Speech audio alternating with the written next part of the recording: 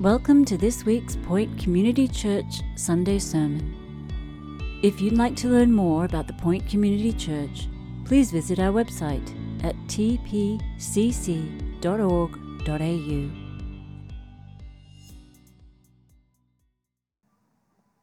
Well, the good things in life don't come easy, do they? Deep relationships take effort. Good grades at school take effort. If you're saving for something, savings, they take effort.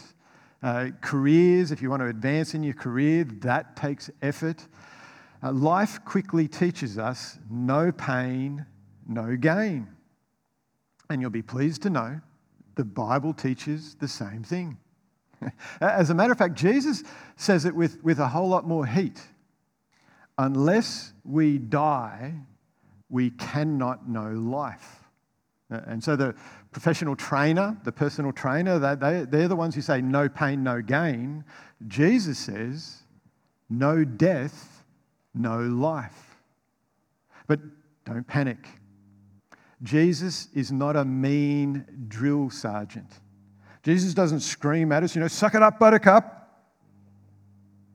Drop and give me 50, you little miserable worm. No, that's not Jesus' tone. Jesus tells us there is joy in the journey, not just the destination. Jesus' tone is not no pain, no gain. Jesus' tone is come with me. Come die with me. And I promise you'll find life. And not just life in the end, but life along the way. These verses that Lynn just read out to us are amazing verses. And here's how we're going to break them down this morning. Now, firstly, we're going to hear Jesus talk about 4 joys that have 4 complementing deaths. The way to those joys will through 4 deaths. And then we're going to look in on a beautiful example of someone who took on Jesus' teaching. And then we're going to finish with the truth that we don't need to fear this death that Jesus is calling us to, because Jesus has already died our death. And so that's where we're headed this morning. 4 joys and 4 deaths, a beautiful example, and the death of death. So firstly, 4 joys and 4 deaths. Jesus is about to tell us of 4 joys that we should long for, and he's going to show us the 4 paths to those 4 joys that we should long for. The path to those 4 joys is 4 deaths. But just before we get to those, I want to show us what the original context for this teaching was when Jesus first gave it. Have a look at chapter 12, verse 20. You got your Bible open? John chapter 12, verse 20. Now, among those who went up to worship at the feast, and so this feast was the Passover feast. This is the feast, the last one that Jesus is about to have on earth before he dies. The Last Supper sort of comes out of this scenario. So this feast, going up to this feast were some Greeks, some non-Jews. Some foreigners went up to this Jewish feast. And so these came to Philip, who was from Bethsaida in Galilee. Philip was one of Jesus' disciples. And they asked Philip, "Sir, we wish to see Jesus." Philip went and told Andrew. Andrew and Philip went and told Jesus. This is huge. This is a turning point in John's gospel. You see, we're told already in John chapter 3, verse 16, that God sent his own Son because he loved the world. God sent Jesus because he loves the world. Not just Jews, God loves the world. People from all nations, from every tribe, from whatever demographic, God loves. And so here are these non-Jews turning up to a Jewish festival. And in response, Jesus makes a massive declaration. Jesus is about to give us the turning point in John's gospel as he also gives us the first of the joy and death combination. Have a look at verse 23. And Jesus answered them, "The hour has come for the Son of Man to be glorified." This is huge. Jesus declared that the hour had finally come. Up until now, it was the hour is not yet, and so Jesus would disappear. But now, the hour has come for the Son of Man. Remember when Dale was preaching a couple of weeks ago and reminded us that the Son of Man comes out of Daniel chapter 7 when God gives this vision of when God's going to establish his rule, his cosmic rule in the world, and he was going to send someone to establish God's cosmic rule through one in the likeness of the Son of Man. Jesus takes that title for himself and he says, "The hour has now come for the Son of Man to be glorified."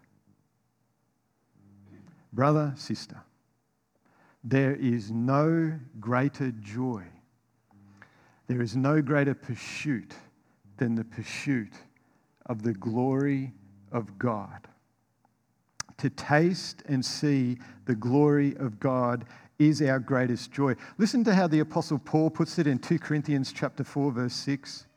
"For God who said, 'Let light shine out of darkness,'" remember how God created the world? He just spoke. And a whole universe exists. That's the power God has.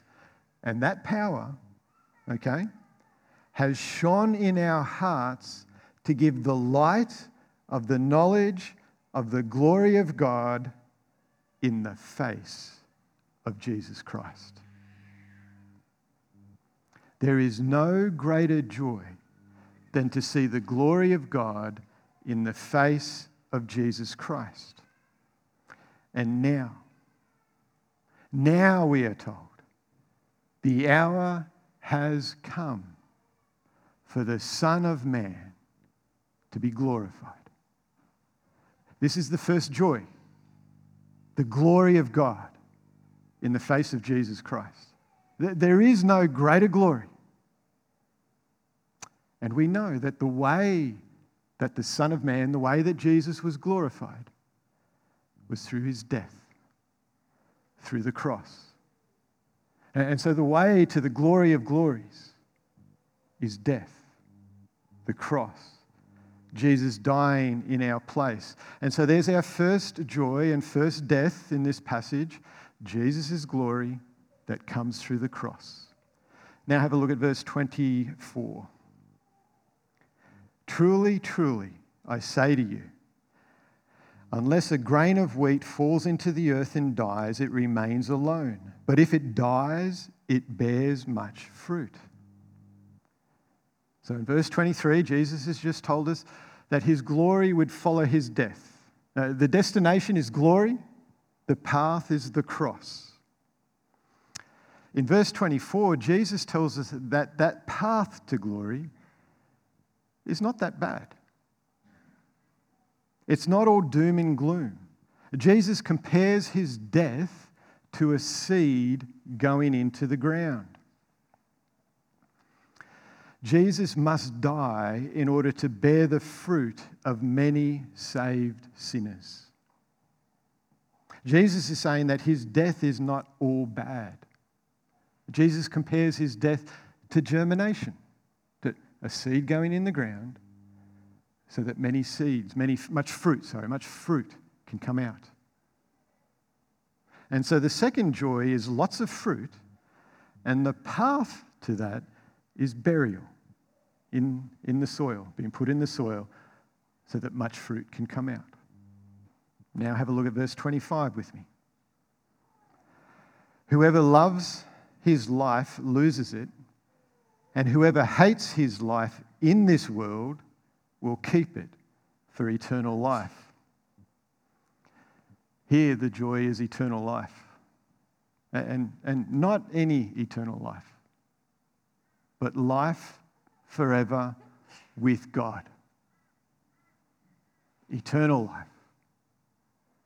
forever beauty, joy, peace.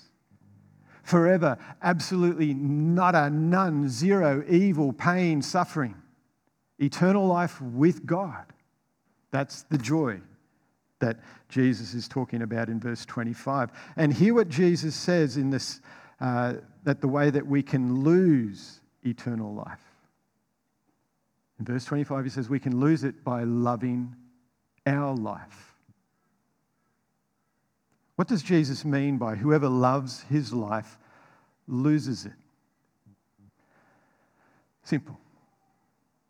Whoever makes their goal, their personal goals, this life, the comfort, the securities of this life, will lose life. Living for this life and only this life alone is a sure pathway to hell.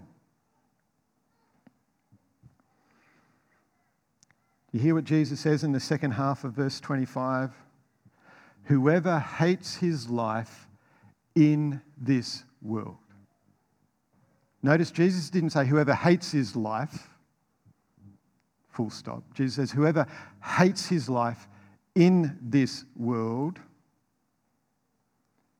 will keep it for eternal life. So Jesus is not saying hate your life. Jesus is saying hate your life in this world. You see, brother, sister, this world is not our home. We're just passing through. Our heart belongs to the King. Our treasures are in the new heaven and the new earth. Oh, how we long to be with him forever. This life is not where the action is. The new heaven and the new earth is where it's at. And so we give up everything in this life because we so want Jesus in the next life. And so the third joy is eternal life. And the pathway to eternal life is a death. It's hating our lives in this world. And then number 4, read verse 26. If anyone serves me, he must follow me. And so this time the pathway, the death is actually given first. The death that Jesus is calling us into is a life of a servant. Be like Jesus. Follow him. Be a servant like him. Be lowly like Jesus. He must follow me, and where I am, there will my servant be also. If anyone serves me, the Father will honor him. Wow. Have you ever been honoured in front of a group of peers? Yeah, maybe you received a commendation at school. Maybe the best and fairest player award in a sporting team. Maybe one of those ribbons at a country fair. A business award. You know that warm buzz, that good feeling you get when you're called out and recognised in front of a group of peers? And I recognise, as I say, that maybe some of us, it's actually pretty depressing. Maybe you've never been recognised for the hard work that you have done. Well, verse 26 is a verse for all of us. You see, there is a recognition that makes all other recognitions seem insignificant. It's found in those last 5 words.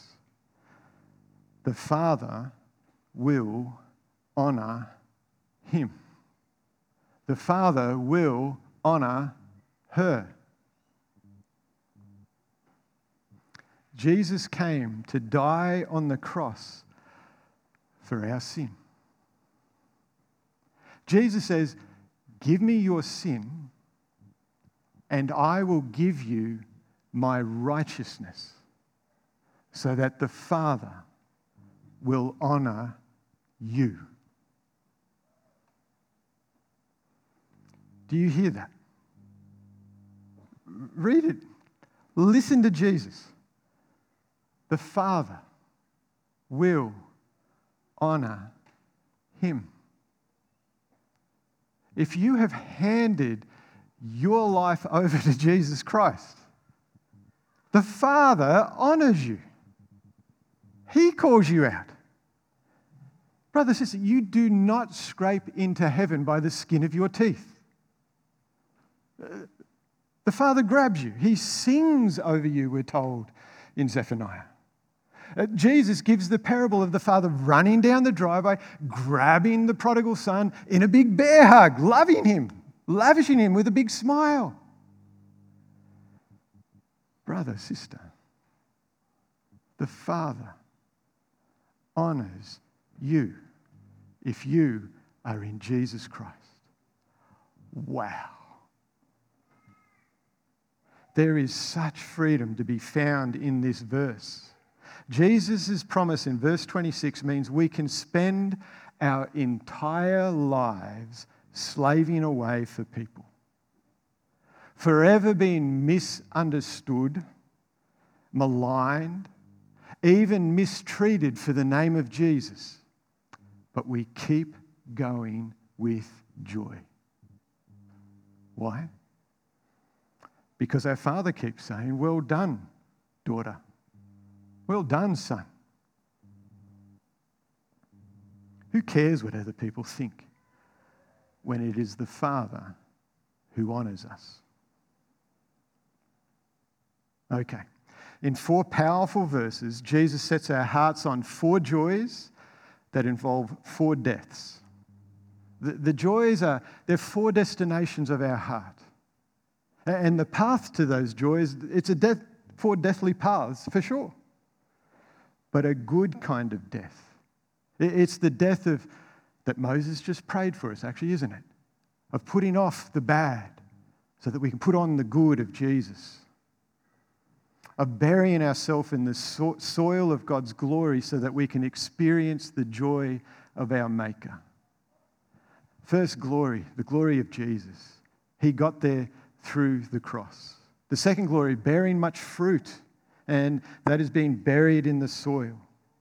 The third joy is eternal life. Well, we need to hate this life. And the fourth joy is honoured by the Father. And the death is, being a servant. This way of living, it's completely opposite to everything we're ever taught in any earthly philosophy, any earthly ideology, any other religion. And if we're honest, it's even opposite to the desires of our own heart. Jesus is glorified through his death. Our King is the greatest King because he laid his life down. He died. He lost. He was mocked and murdered. The world says that's not greatness. That's not glory. Greatness is being on the top and being dominant. And God says, glory is found in weakness. Wow. Do you hear Jesus in those 4 verses? Greeks come and say, "Hey, Jesus, we want to meet you." And Jesus says, "Okay, here's how you meet me." These are tough words, aren't they? And so I want to show you a beautiful example of someone who embraced exactly what Jesus is teaching. Go back to John chapter 12, verse 1. John 12, verse 1, here's this beautiful example. 6 days before the Passover, Jesus therefore came to Bethany where Lazarus was, whom Jesus had raised from the dead. So they gave a dinner for Jesus there.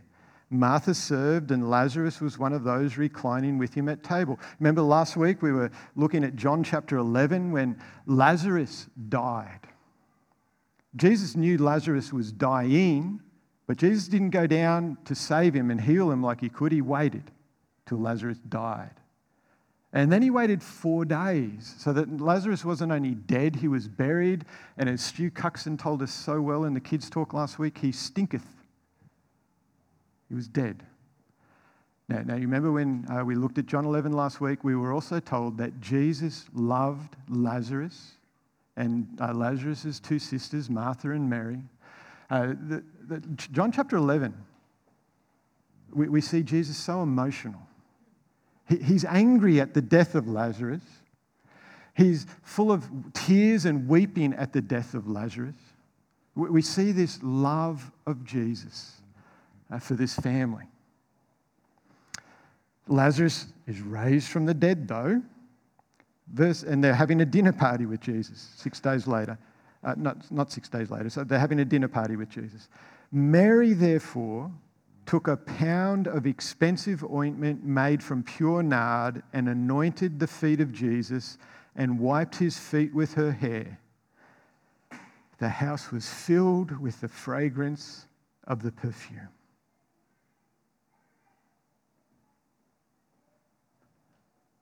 I wish we could have all been in that room. That pound of nard, that was probably her family's inheritance, an heirloom. For an ordinary family to own a year's worth of perfume, and we're told from Matthew's Gospel and Mark's Gospel that it was kept in an alabaster jar, we are probably talking about the family inheritance that was passed from generation to generation. We're told in the other Gospels that Mary broke that jar and anointed Jesus' feet with it. Very expensive. And then, there were rules back in the day that not even slaves were supposed to touch the feet of their masters. This was the lowliest of lowly acts that Mary was doing in that room. No one was supposed to do it. I don't know if we've got a comparison in our day and age. And then, what are we to make of Mary unbounding her hair and wiping Jesus' feet? It was an act of intimacy. But not that sort of intimacy. I imagine you're all now thinking Steve's talking about a sexual intimacy. No, not at all. It's the intimacy of a family. When you know each other and you walk around the house in your PJs together. It was an act of that sort of closeness and intimacy and not having to wear makeup or it was just opening herself to Jesus. Wow. What a scene. I wish we all could have been there. Some of us, especially us blokes, make a mistake in choosing the wrong heroes of faith. We often skip over the women of the Bible and go for the men like Abraham or David killing Goliath and Peter and Paul who planted all those churches. But just have a think about Mary for a moment. We've been reading John's Gospel. We know that the religious leaders were plotting to kill Jesus, yeah? That was no secret, even back in Jesus' day. And so the disciples and Jesus' friend knew there was a plot to kill Jesus. Mary would have known that. All at the dinner party knew the plot was there. You remember how Peter, when the arresters came, he grabs a sword, chops off a soldier's ear? And Jesus had to rebuke Peter. What are you doing, Peter? Don't you remember my mission? But Mary did not pull out a sword. She pulled out her family inheritance. Mary got down on the ground and performed the most humbling task. Mary took Jesus' feet. Mary unbound her hair and wiped Jesus' feet. Mary is perhaps the truest hero of faith. Mary shows us what raw, complete, intimate faith looks like. She is a beautiful example. Take my silver and my gold, not a mite would I withhold. Mary brought the family inheritance. Take my life and let it be consecrated to thee. Mary knelt and took up Jesus' feet. Take my will and make it thine, it shall be no longer mine. Take my heart, it is thine own, it shall be thy royal throne. Take my love, my Lord, I pour at your feet its treasure store. Take myself, I will be ever only all for thee. Mary didn't care about the angry looks and the angry words.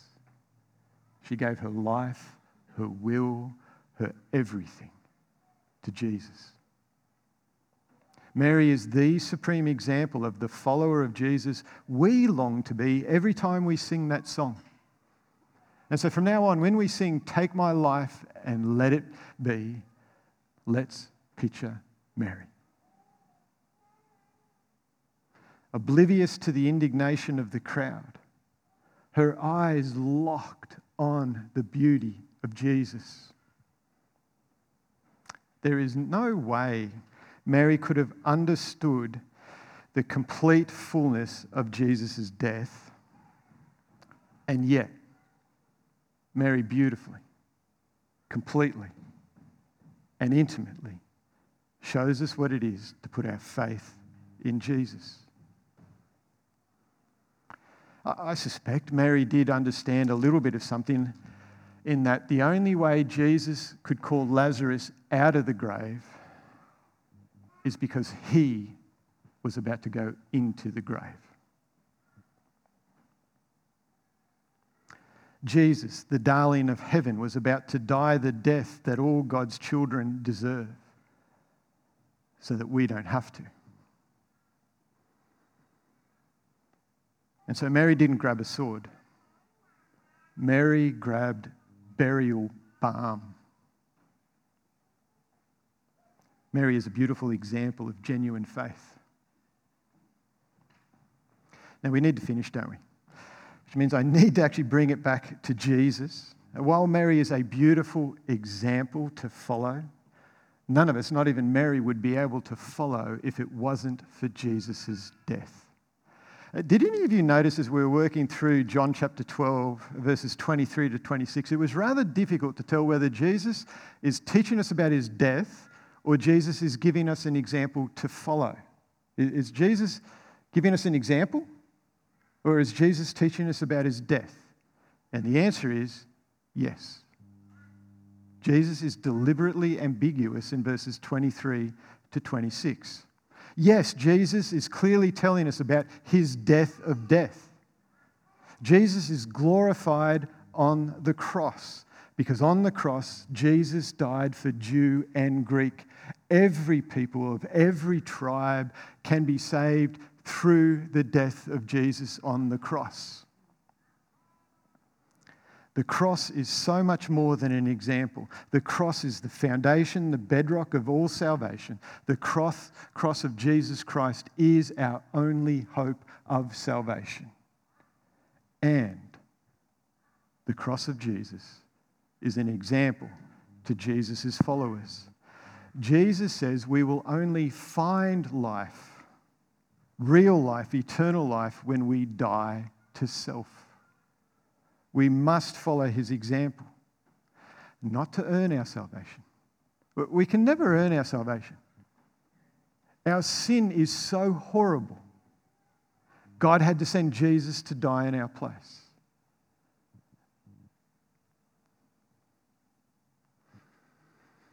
We follow Jesus' example not to earn our salvation, but because we are captured by the beauty of Jesus and Jesus' death.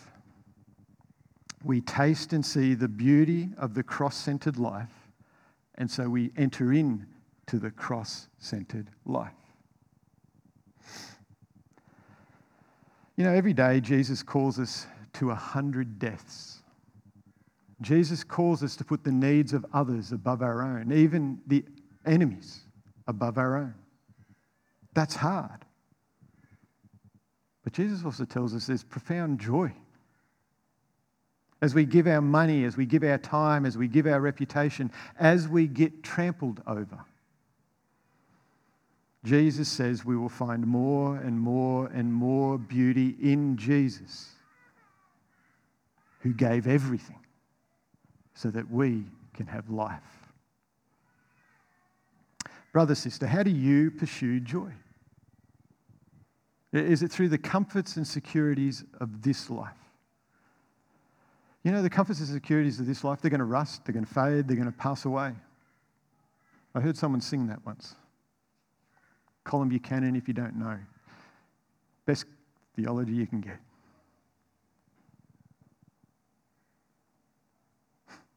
Jesus tells us to hate our life in this world.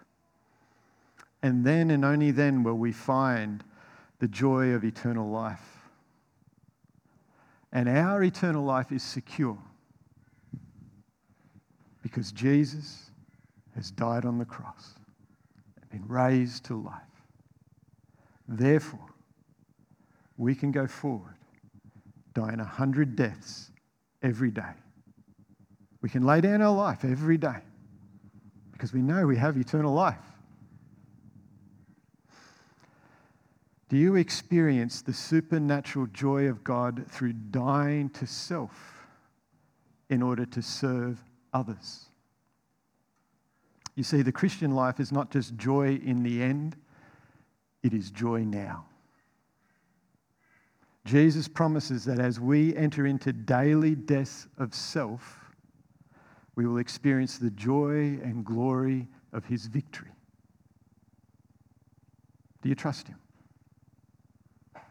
Do you walk the cross-centered life? Let's pray.